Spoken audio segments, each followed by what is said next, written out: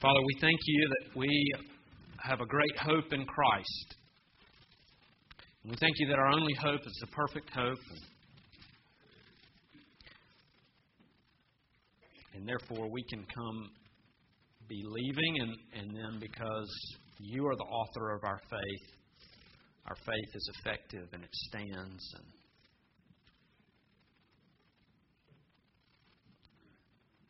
So, Father, I pray that you'd work that in us today. Lord, I pray that this would be a special time that we can hear from you and you would communicate to us,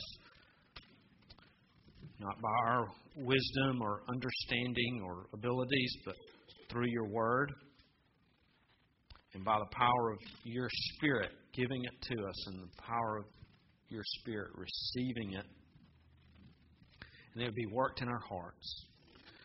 Lord, it would be worked in our hearts, Lord, in such a way that, Lord, we would go from being idle to being very proactive in your kingdom for the glory of Christ. Lord, that it would cause us to go from being hopeless sinner to being one who knows that he's been given a Savior and therefore is given strength to overcome and given hope in this world, knowing that Lord, this world no longer owns us. We're owned by Christ.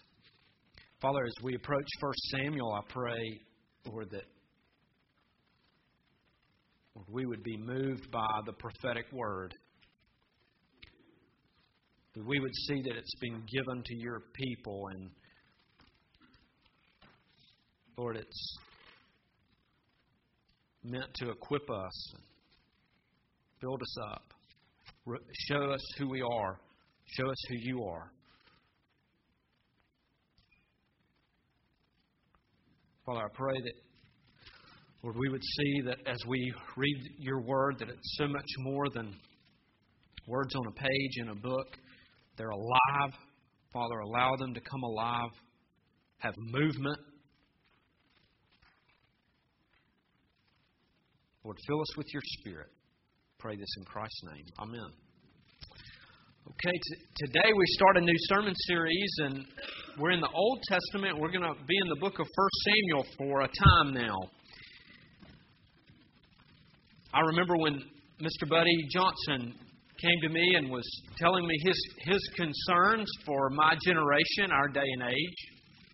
Listed a number of things of which I agreed with, and he said, but you know, people that were much older than me used to tell me the same thing about my generation.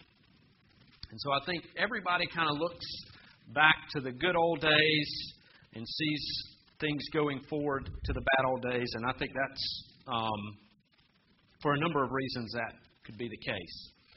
But as we approach the book of 1 Samuel, we are really approaching the bad old days. This is when the land was barren. This was a very bad time in history. We are approaching the end of the time of judges in the nation of Israel. If you remember at the end of the book of Judges, you may have heard this, that this was the time where everyone did what was right in their own eyes. And that is what we are looking at when we go to 1 Samuel.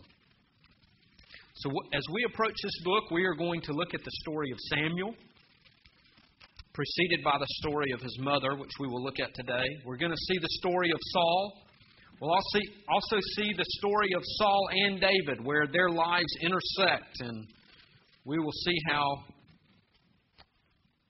they interact with one another. We'll also see through this book the story of King David. We'll see here how it points to other historical books, how it also, there are psalms that were written that were based on this history. David wrote psalms about his life that we will see in 1 Samuel. Of course, we will also see how this book points to Christ. And so we will look at a period here of immorality, idolatry, a lack of worship, And today we're going to look at the person of Hannah and her relationship with the Lord. And I hope that through all of this, we will see that God will provide His Word to those who believe. And I think we will get deeper into that, but I hope that we will, as we go along, that you will be able to follow how the story of Hannah will show us the opportunities that are within barrenness. And we're going to see how barrenness and her life of barrenness and even living in a barren land, how that provides opportunities. And then we will see God's faithfulness to His problems and then a solution to the problem. And so as I mentioned, the land of Israel was experiencing spiritual barrenness in this time. And we see the story of Samuel begin with Hannah's barrenness. We see that the story of Samuel wants us to see that Hannah's picture of barrenness, her brokenness, is really a picture of what's going on in the land at the time. And so as we read this, I hope that we will see that picture along with the bigger picture. And we're going to look at 1 Samuel 1, verses 1 through 20. There was a certain man of Ramathaim-Zophim, of the hill country of Ephraim, whose name was Elkanah, the son of Jeroham, son of Elihu, son of Tohu, son of Zuph, an Ephrathite. He had 2 wives. The name of the one was Hannah, and the name of the other was Peninnah. And Peninnah had children, but Hannah had no children. Now this man, referring to Elkanah, used to go up year by year from his city to worship and to sacrifice to the Lord of hosts at Shiloh. And to sacrifice to the Lord of hosts at Shiloh, where the 2 sons of Eli, Hophni and Phinehas, were priests of the Lord. On the day when Elkanah sacrificed, he would give portions to Peninnah, his wife, and to all her sons and daughters. But to Hannah he gave a double portion, because he loved her, though the Lord had closed her womb. And her rival used to provoke her grievously, to irritate her, because the Lord had closed her womb. So it went on year by year. As often as she went up to the house of the Lord, she used to provoke her. Therefore Hannah wept and would not eat. And Elkanah, her husband, said to her, Hannah, why do you weep? And why do you not eat? And why is your heart sad? Am I not more to you than 10 sons? After they had eaten and drunk in Shiloh, Hannah rose. Now Eli the priest was sitting on the seat beside the doorpost of the temple of the Lord. And she was deeply distressed and prayed to the Lord and wept bitterly. And she vowed a vow and said, O Lord of hosts, if you will indeed look on the affliction of your servant and remember me, not forget your servant, but will give to your servant a son, then I will give him to the Lord all the days of his life, and no razor shall touch his head. As she continued praying before the Lord, Eli observed her mouth. Hannah was speaking in her heart, only her lips moved, and her voice was not heard. Therefore Eli took her to be a drunken woman. And Eli said to her, How long will you go on being drunk? Put away your wine from you. But Hannah answered, No, my Lord, I am a woman troubled in spirit. I have drunk neither wine nor strong drink, but I have been pouring out my soul before the Lord. Do not regard your servant as a worthless woman, for all along I have been speaking out of my great anxiety and vexation. Then Eli answered, Go in peace, and the God of Israel grant your petition that you have made to him. And she said, Let your servant find favor in your eyes. Then the woman went her way and ate, and her face was no longer sad. They rose early in the morning and worshipped before the Lord. Then they went back to their house at Ramah. And Elkanah knew Hannah his wife, and the Lord remembered her. And in due time Hannah conceived and bore a son, and she called his name Samuel. For she said, I have asked for him from the Lord. So as we see this powerful story, we see Hannah, and we see her in her distress and in her pain, in her deep struggle. And we see an account of Elkanah's other wife, Peninnah. The Scripture actually refers to her as Hannah's rival. Most likely, Peninnah realized that Hannah was Elkanah's favorite, that he would clearly give double portions from the Lord. Seems to be references to the fact that Hannah was Elkanah's first wife, the one that was most loved by him. But year after year, Peninnah would irritate Hannah, would provoke her, and would show her that she was the one that had the children. She was the one that had given Elkanah the family. And so year after year, the whole family would go up to Shiloh, and they would go to sacrifice and worship before the priest. And you can imagine that as Elkanah's family grows and grows, and as they travel to Shiloh year after year, Hannah is realizing that this family is growing and growing while my womb remains closed. She struggles through this. And year after year, her pain and her awareness of her barrenness just increases. But this particular case, this particular year, describes perhaps a low point for Hannah. It describes a point for Hannah where she goes and she's in desperation. And perhaps year after year, Elkanah sees her struggle, and this year Elkanah then responds and tries to be helpful and empathetic. But as we men so often do, he probably made things worse, as we see this Scripture. And men can probably relate to this, and shamefully I can relate to this. And how many of you have, in a moment of distress, that your wife may be distressed, how many of you have possibly tried to present yourself as a prize? Present yourself as the one who is the good part of her life, when she is struggling from loss or pain or something that she does not have, or something that she sees all around her but she's not been able to have. And this is what Elkanah does in verse 8. He says, "Why is your heart sad? Am I not worth more to you than 10 sons?" And the Scripture doesn't record Hannah's response, probably because there was none. Probably because in her mind she knew to keep this to herself, but she was thinking, no, you're not worth more to me than 1 son. And Hannah was struggling. And Elkanah was simply making it worse. This was a real low point for her. But what we see is that this was a real opportunity.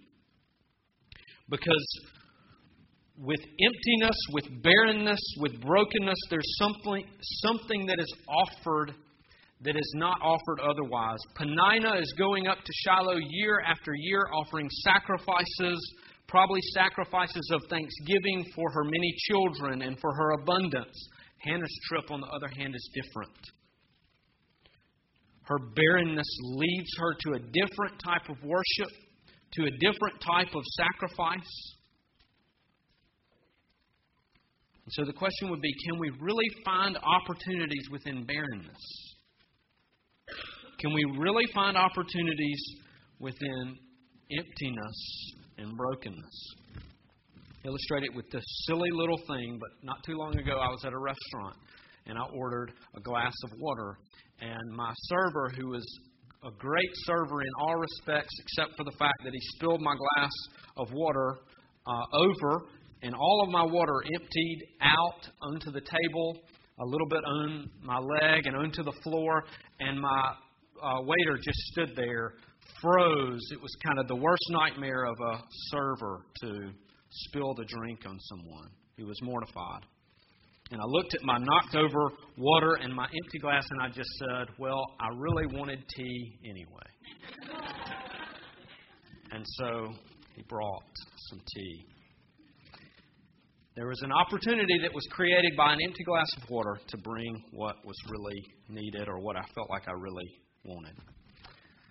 Silly story, but to say that emptiness, loss, brings us new opportunities that aren't there before. Jesus says, "Blessed are the poor in spirit," saying, "Blessed are the empty in spirit, the barren in spirit." He says, "Yours, those of you who are blessed by your emptiness and your poverty, belongs the kingdom." And He is saying, Christ is saying, "My ear belongs to you." Now, I can't guarantee to you that He specifically or definitely had Hannah in mind when He said that statement on the Sermon on the Mount, but I'm fairly convinced that He had Hannah on His mind. I'm fairly convinced that Hannah consumed His thoughts when Jesus said, "Blessed are the poor in spirit." Isaiah 61, 1 through 2 said, "The Spirit of the Lord is upon me." And it goes on to say in verse 2, "to comfort all who mourn." Paul tells us this in 2 Corinthians 1:7 when he's speaking to the church. He says, "Our hope for you is unshaken, for we know that as you share in our sufferings, you also share in our comfort." So what did this barrenness lead to for Hannah? What did this produce? And as we read through this passage in 1 Samuel, we see that Hannah gets to a place where words just can't come out when she's before the Lord. Have you ever been in a place where you've been so desperate or struggled in such a way that you can't even get the words out, and you were desperate for someone to know how you were feeling because you couldn't say it? Have you ever been in so much pain that you couldn't describe it? And this is where Hannah was. She was in such a place that the words couldn't come out, and she desperately needed someone to know how she was feeling without her speaking. And what we see is that Eli, the great high priest, the judge at the time of Israel,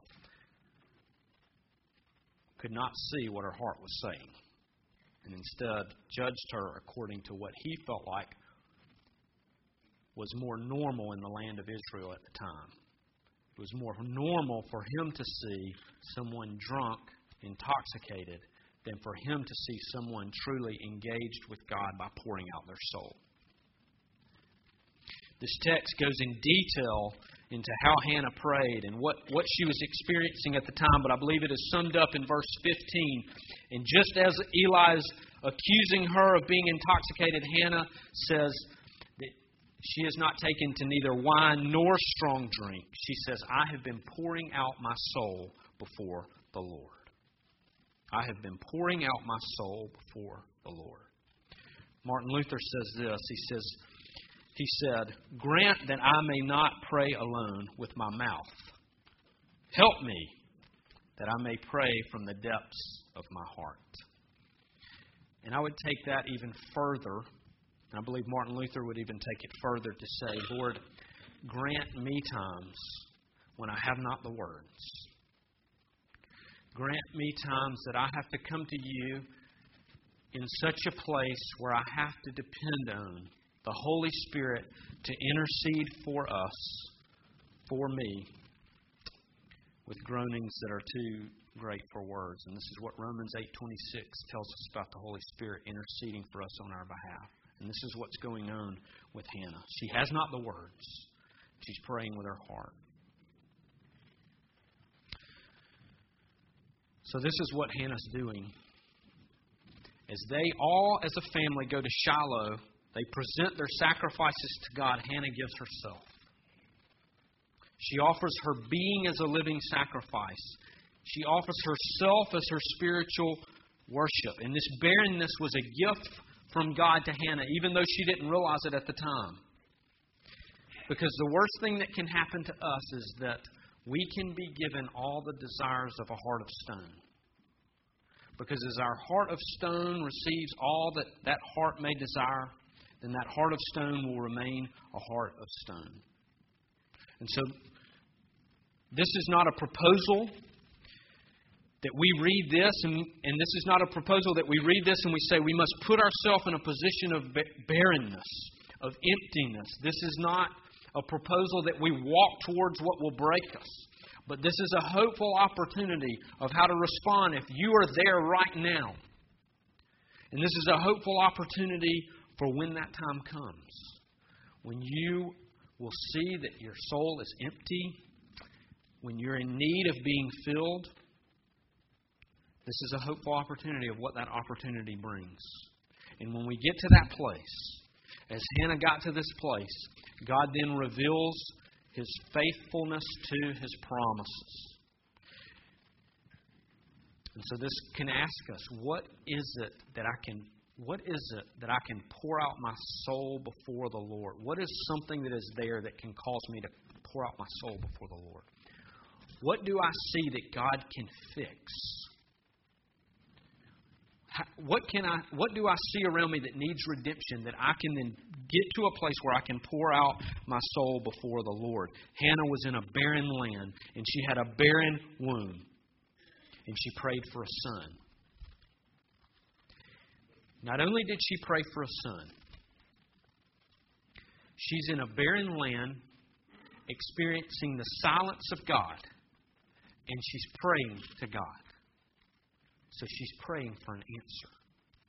She's praying for God to respond to her prayer in a barren land. When God is most silent, when He seems to have been at a distance, Hannah saw the opportunity to engage with the Father. And that leads us to this, God's faithfulness to His promises. In verse 11, Hannah says, O Lord of hosts, remember me. So she's saying, the Lord of all the angels, the Lord of all the saints, please remember me. So why would the Lord of all angels, the Lord of all the saints, the Lord of Peninnah, who has all of the children, why would that Lord remember the weak and barren Hannah? And here's why. Because Hannah knows that she is His, and she knows who God is. She was very familiar with the history of her God and her people. And she knew that God loved Israel out of all other nations, not because Israel had proven themselves to God, but because God chose to love the weaker nation. God chose to love Jacob, the younger brother.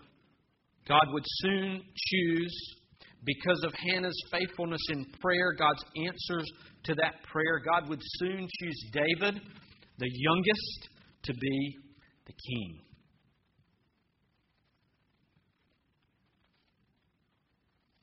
Paul tells us that God chooses to shame the wise, but He chooses to lift up the humble. And so Hannah is saying, remember me, look upon me in my weakness, see me in my weakness, see me in a place of need for you, Father. I remember when I was in my senior year at Auburn and interviews were being done on campus day after day, especially that last year. And we would get coached on these interviews, sometimes by our professors, and they would say the key is, they said, everybody's going to show their resume, everybody's going to show that they've done this. The key is to make yourself stand out. They will interview hundreds of people for this position. How will they remember you? How will you make yourself stand out? How does God remember us? He remembers us because in His infinite wisdom and knowledge, He knows that we are His. And He remembers us in our weakness. He remembers us because He sent His Son for us. And He sent His Son specifically for you and specifically for me. And He knows us by name. And so as we call upon the Lord of hosts, the Lord over all of us, remember we go in Christ because when we go in Christ, we go as the ones who are weak and needy. We're weak in ourselves. We bring nothing in our hands when we go in Christ. When we don't go in Christ, we come with stuff and we say, God, here's stuff. Here's what I've done. Here I am with all that I've done for you. Please respond. But instead, when we go as Hannah went with nothing, that their spiritual worship is nothing, we cling to the cross, to the one who sits at the right hand of the Father, knowing that He loves us in Christ. So here's what we find out as we read this story. That God told Eli that Hannah's desperate and faith-filled prayer was going to be answered. And then we see that Hannah's face was no longer sad. And here's what's so powerful. Hannah made a vow to the Lord. She said, Lord, if you will just give me a son, then I will give him back to you for his whole life. Now, we make vows. We make vows to God.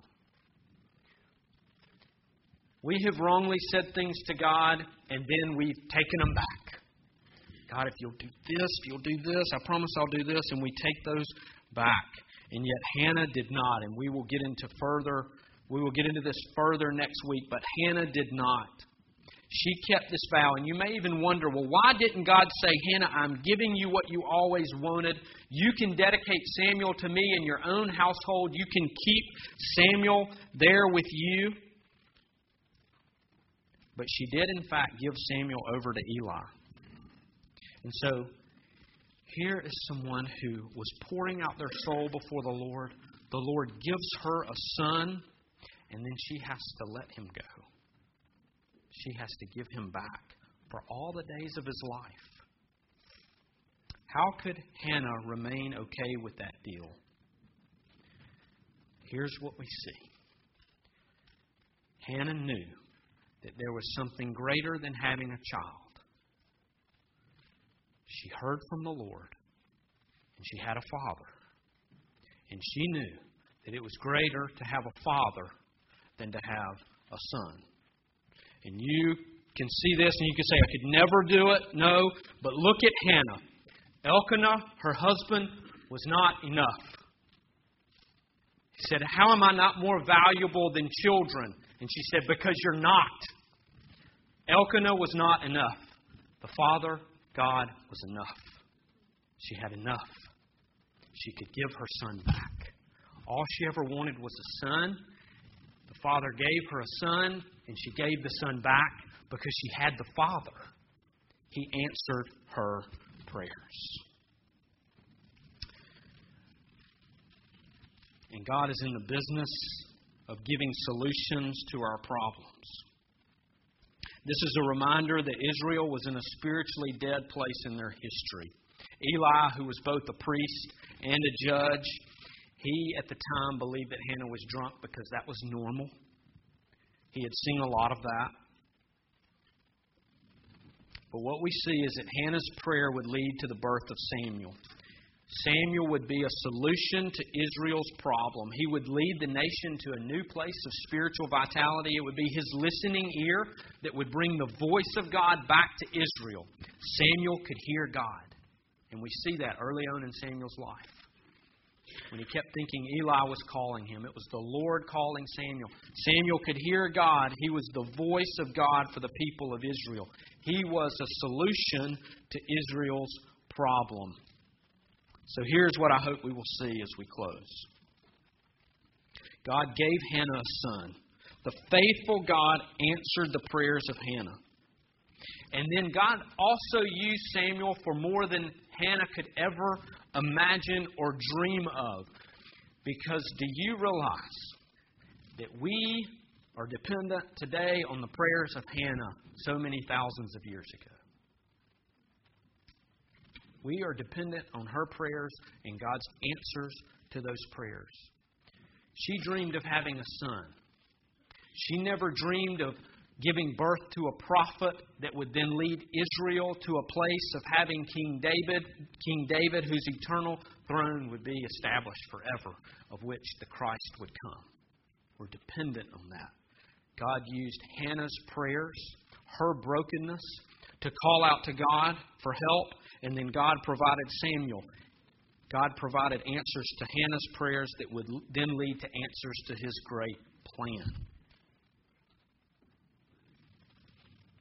Samuel was a necessary, albeit temporary, solution that paved the way to the ultimate solution in Christ. So as we take this, and as we apply this, know that God answers prayers for our sake, and then also for His sake. And so as God seeks to heal us and bless us individually, He is also working for the corporate kingdom, and therefore there is never separation. As we pray to God and as we seek His face for His providence, He's looking at us individually, and then He's using it for the glory of His kingdom, for the spreading of His glory, for the acknowledgement of His Son across the nations, even as we pray for something that is to happen in our very own home. He sends those answers out worldwide for generation after generation. And in fact, He will use our prayers and His faithful answers forever, for all of eternity. And this is what we clearly see in Hannah's prayer. And so I go back to the question, what is going on that you can consider can lead you to pouring your soul out before the Lord? Neil invited me to a seminar this week, and the speaker was saying over and over that God works through the prayers of His people, and He opens up opportunities to serve our neighbors through our prayers. And so I would ask, do you have neighbors that are living on barren ground? God can add life. And He will choose to do it through the prayers of His people. Do you know of family members that are living on barren ground? Can God provide fruit and life to that ground? He can. And He chooses to do that through our prayers. Elkanah could not satisfy Hannah's soul. Eli, the priest, could not understand Hannah's heart. Samuel cannot be our Savior today. But they all shift our eyes to the one who knows our hearts and the one who can solve our problems permanently. God has provided His Son, and through His Son He provides His Word, even and especially in times of barrenness. In times of barrenness, God will provide His Son, who will provide His Word. Let's pray. Father, thank You that You allowed us to have insight into a very private, difficult, painful moment in the life of Hannah, so that we can see the opportunities that arise out of emptiness, barrenness, confusion, misunderstanding, feelings that everything is against us. Pray that we see the opportunities in that. I pray that we would see the opportunities in a glass that is empty, because it can be filled with that which is good. Provide Yourself for us, O Lord. And let us not neglect the opportunities that we have in prayer, the opportunities that we have to pour our soul out before the Lord. And Father, I pray that You would lead our prayers to open up the opportunities to be fruitful, the opportunities to provide fruit and life to a barren land. Lord, I pray that Your prophetic voice would come back to our land, to our people. To Your people. Would Your prophetic voice come back to Your people? And we pray that You would use us for Your glory as we boast only in Christ, that You would use us, Your church. We pray all this in Christ's name. Amen.